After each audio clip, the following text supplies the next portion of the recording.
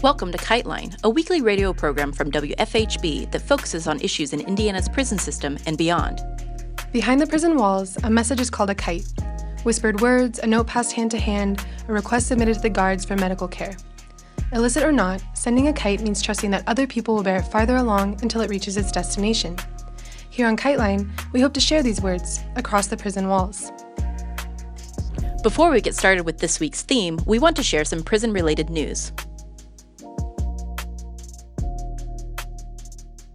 According to the verdict, in 2013, Tyson Timms was arrested in Indiana after attempting to sell undercover officers 4 grams of heroin, less than $200 worth. His punishment was a year of house arrest and payment of $1,200 in court fees. However, in civil court, the state of Indiana said it wanted Timms to forfeit his Land Rover, which he had purchased with life insurance money after his father died. Before a trial judge, Timms argued that forfeiting the Land Rover would violate the 8th Amendment ban on excessive fines. The judge agreed, and an appellate court upheld the decision. Then the Indiana Supreme Court ruled that the Constitution's excessive fine clause granted Hoosiers no protection from forfeiture. The U.S. Supreme Court has agreed to hear Timms' case. For the first time in 20 years, the court will have the opportunity to assess the constitutionality of civil forfeiture laws, which permit the government to confiscate cash, cars, and houses. The Human Rights Defense Center, a prisoner advocacy organization, has filed a class action lawsuit in federal court to challenge the practice of locking boys under the age of 18 in solitary confinement and depriving them of their right to an education at the Palm Beach County Jail in Florida. Most of the youth subjected to solitary confinement have some degree of intellectual or developmental disability, and nearly all are children of color.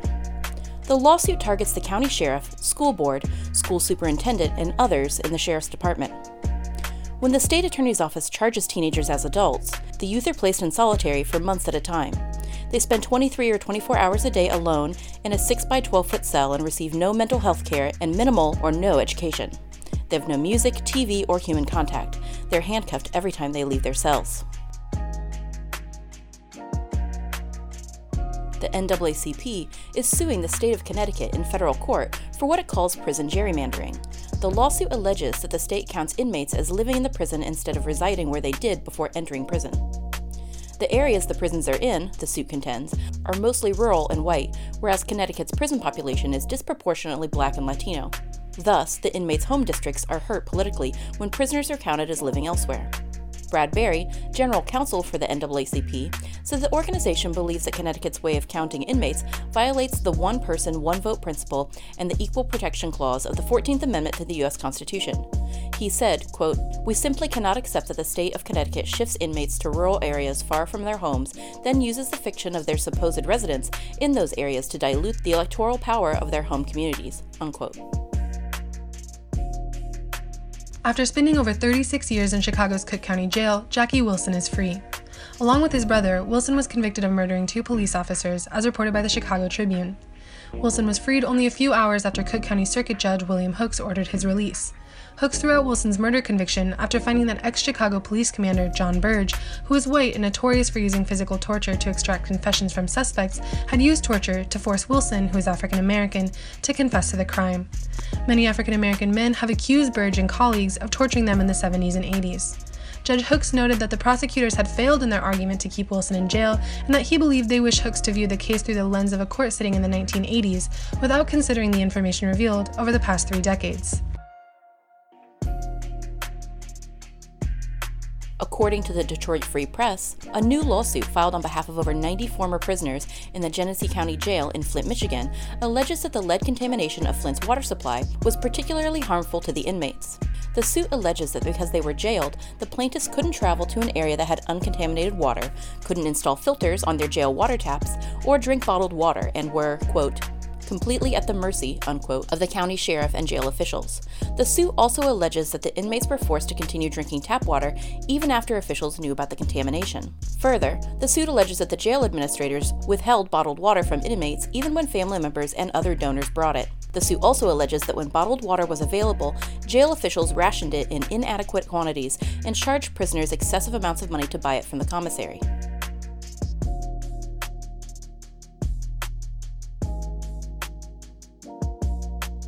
In light of the ongoing struggles across the country against deportations, family separations, and ICE detention centers, we're sharing an interview we did last year about struggles in Australia against refugee prison camps.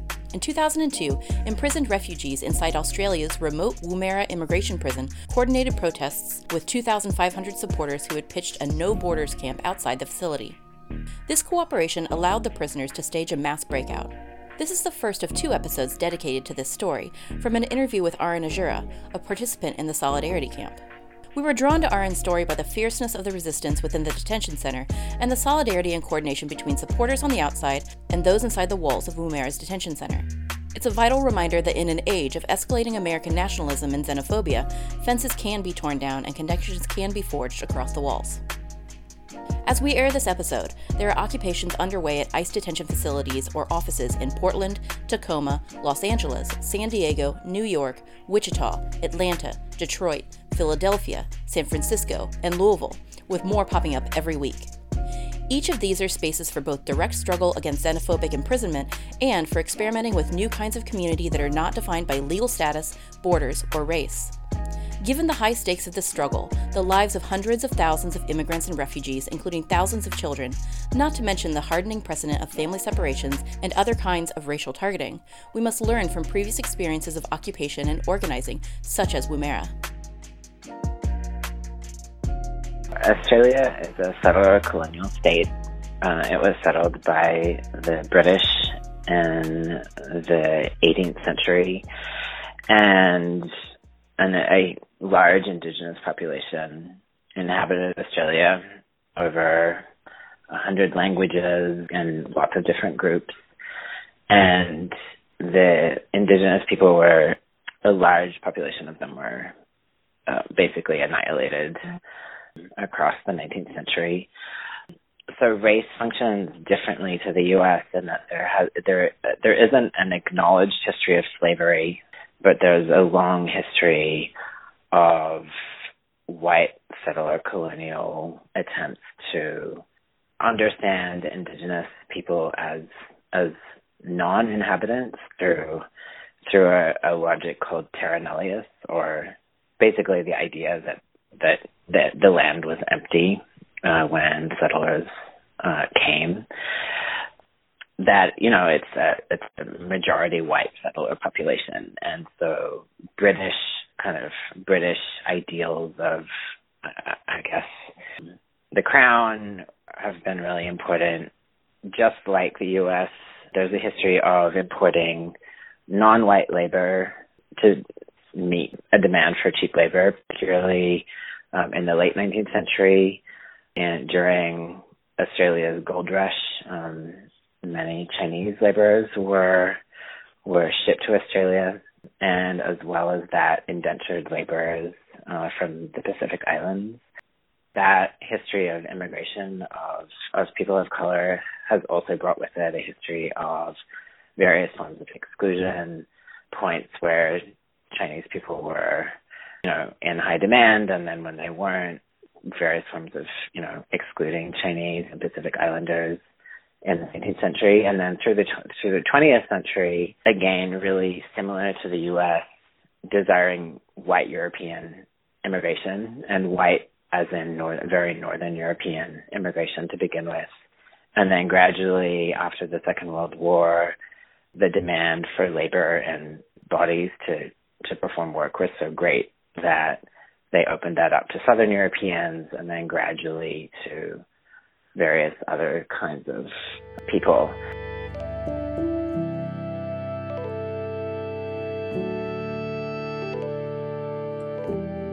So in the first half of the 20th century, there were language tests where the law was that immigration officers could set a language test in any language that was deemed to be, that was kind of on a list. So you would get immigration officers getting people to write out a dictation test in Gaelic or Russian, for example, and when people failed that was grounds for deporting them. And that was understood or designed to be a kind of racial test to be able to exclude anyone who wasn't white. But in the second half of the 20th century, the kind of understanding of Australia as a humanitarian nation began to emerge, or as a more humanitarian nation. And especially in the late 70s, there was a wave of refugees from Vietnam and Cambodia and Southeast Asia that were taken in under a fairly left-leaning government. And that started a kind of self-image of Australia as a haven as a kind of democratic haven for refugees. And that brings us to the last 30 years where, because Australia is an island, it's pretty difficult to you can catch a plane and claim asylum, but the majority of asylum seekers over the last 30 years have come to Australia by boat from Indonesia or from Papua New Guinea. And so because those refugees are understood in a kind of nationalist public imagination to have not gone through due process through the United Nations or through kind of applying for refugee status outside of the country, they've been understood by a variety of governments and popularly as queue jumpers. And there's a huge history of nationalism and white nationalism on the left and the right in Australia, and successive governments have used that image of queue jumpers as a kind of dog whistle to whip up panic about non-white invasion from the north.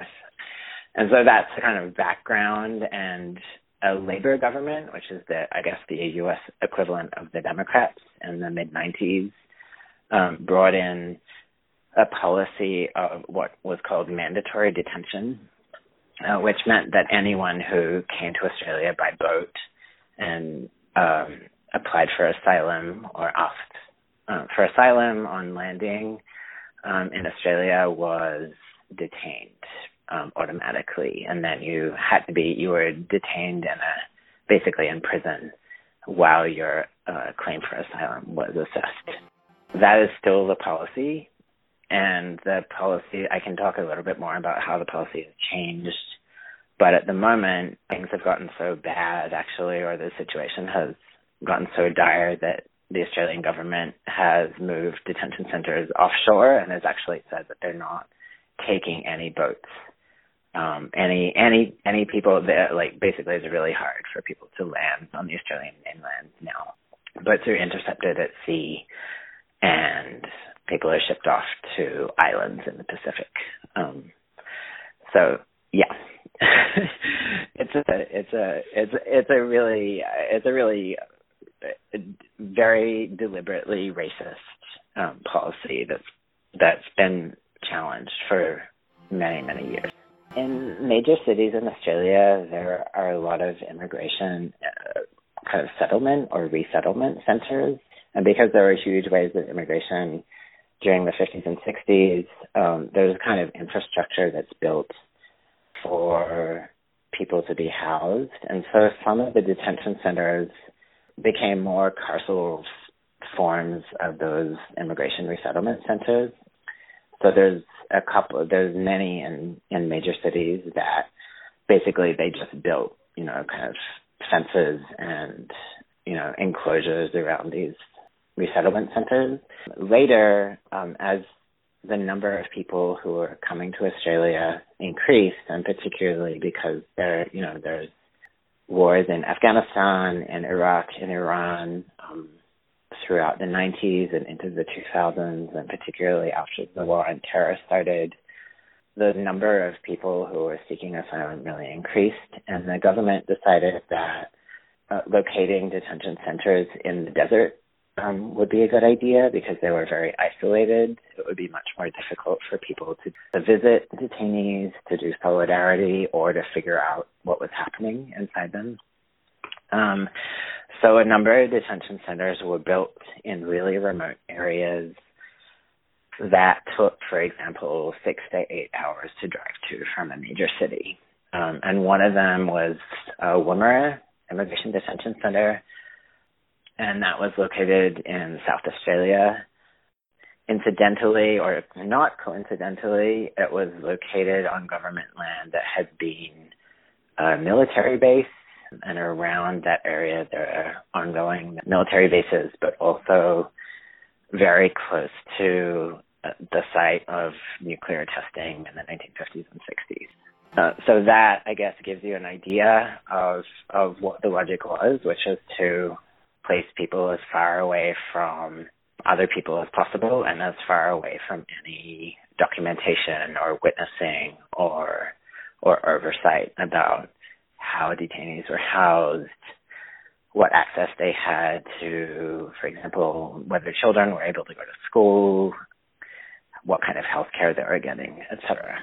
There are some contradictions between the fact that the Australian government was placing detainees in extremely remote environments. I should also mention that, Australia is a very hot country, and in the desert, the weather is really hot all year round. So the conditions were really terrible, and they continue to be terrible in new detention centers, but Woomera is a real example of a complete crisis of basically, I think it's really quite equivalent to Guantanamo in the kind of conditions that people were in.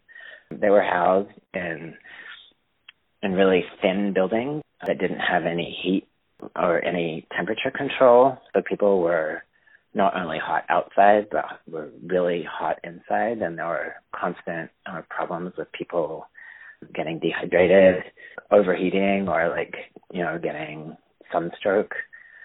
There were a lot of problems with people not being able to contact lawyers. So one of the process is that you apply for asylum, and then while your case is being looked at, you're able to contact a lawyer. But because it was so remote, it was difficult for lawyers to get out there. People were housed in really small dwellings with too many people to a room. There was lack of access to telephones. So there are huge problems, and as detention centers, there was a long process also of people visiting somehow and documenting what was happening inside. But also detainees were trying desperately to tell people what was happening.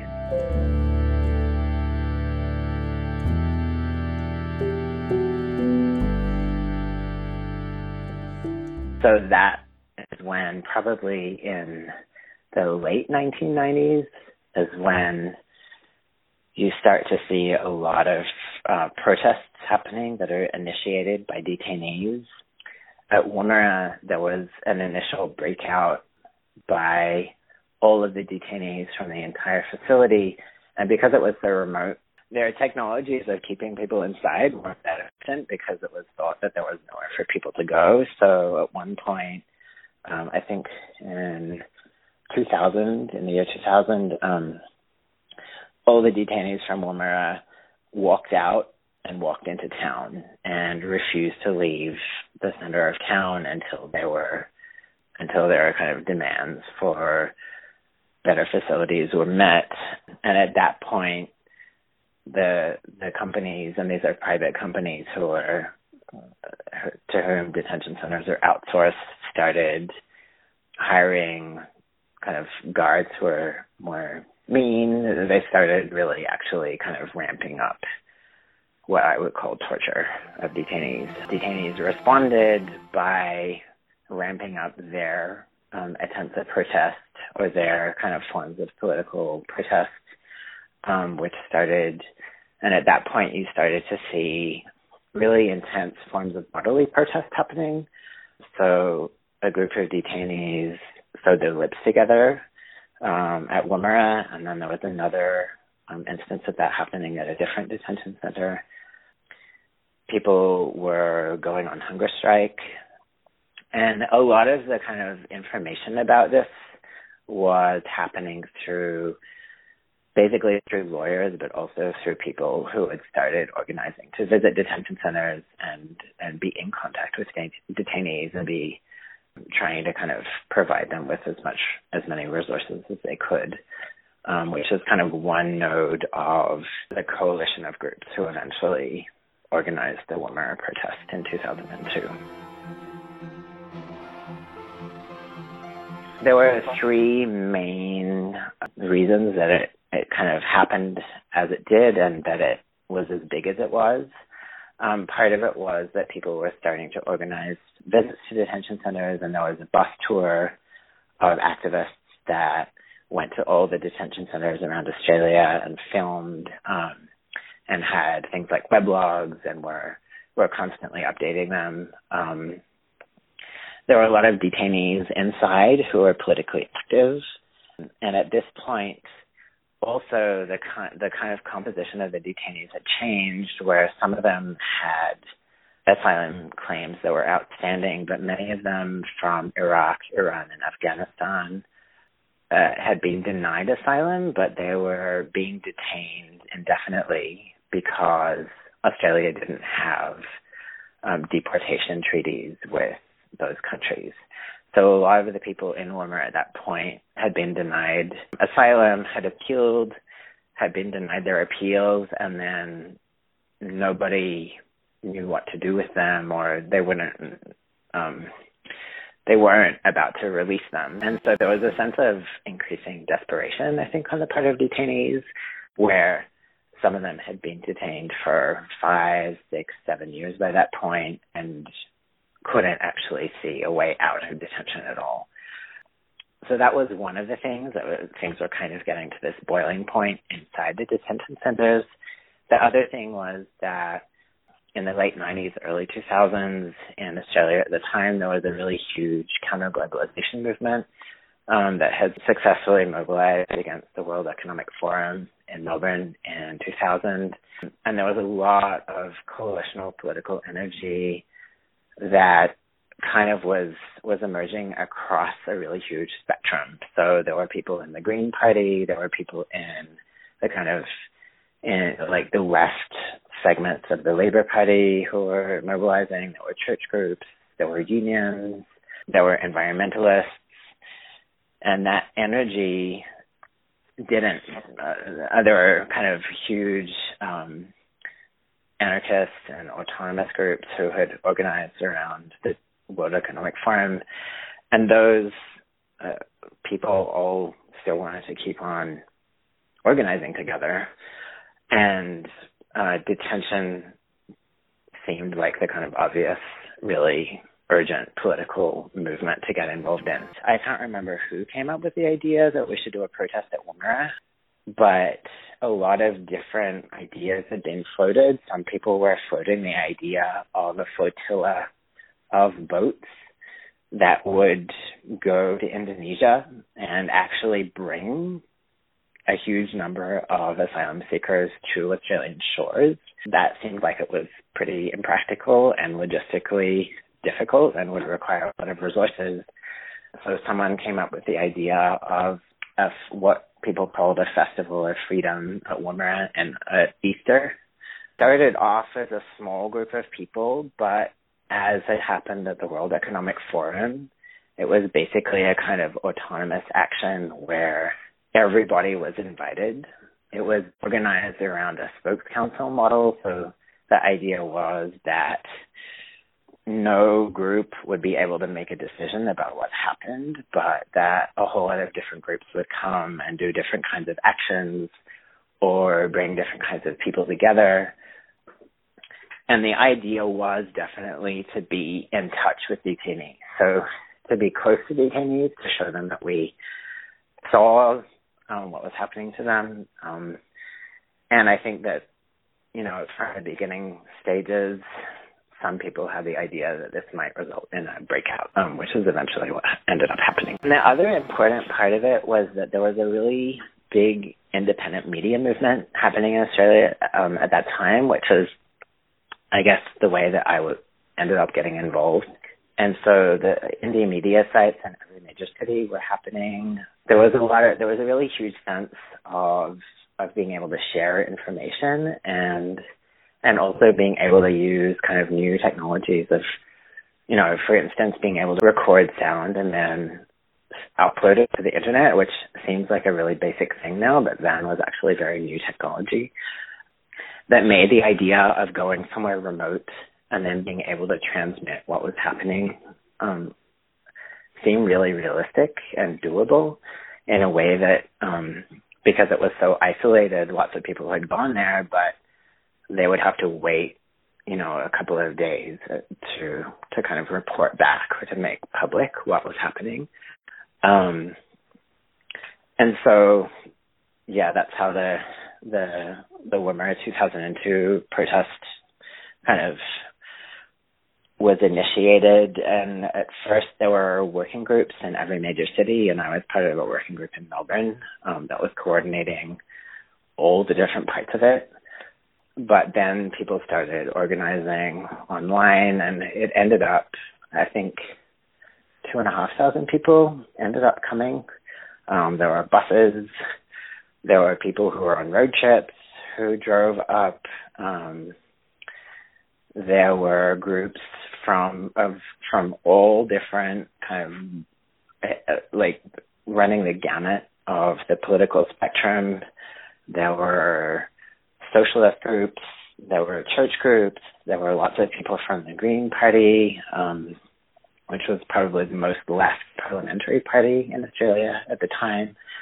There were groups who had been doing immigration detention solidarity work for years at that point. There were anarchists. There was a Black Bloc. There were all sorts of people. There were lots of environmentalists.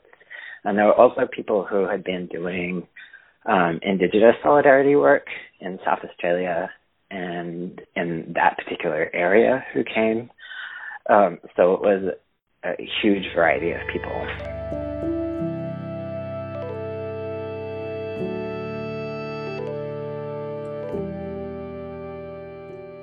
I arrived with a group of people to start the camp, and we envisaged camping there for 4 or 5 days.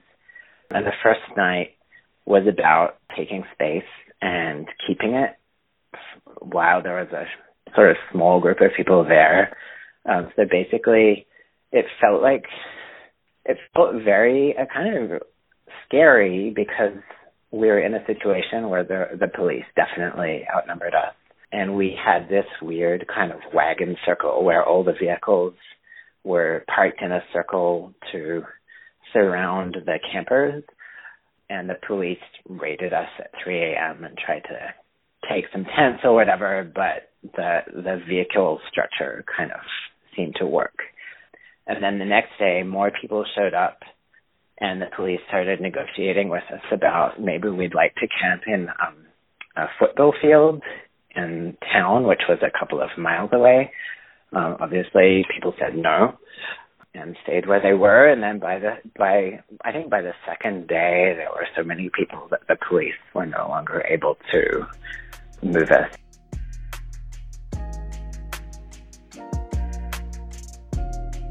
This has been KiteLine. Anyone affected by the prison system in any form is welcome to write us via our P.O. Box, KiteLine Radio, P.O. Box 2422, Bloomington, Indiana 47402. KiteLine wants your feedback. You can reach us via email at kitelineradio@gmail.com or find us on Facebook. Are you or someone you care about affected by the prison system? You can call us to record a message to be played on the air at 812-269-2512. Or you can use this number to record a message to a loved one behind bars. You can hear previous episodes of our show or get more information on the prisoners or stories covered on KiteLine at our website, kitelineradio.noblogs.org. You can also find our podcast on iTunes. KiteLine is intended as a means of communication between people across prison walls. We are not responsible for all views expressed on the program. WFHB, its contributors, or any affiliates airing this program are not responsible for the views expressed on the show. This has been KiteLine. Join us every Friday at 5:30 p.m. for more stories, news, and insights about the impact of prison on our communities. Thank you for listening.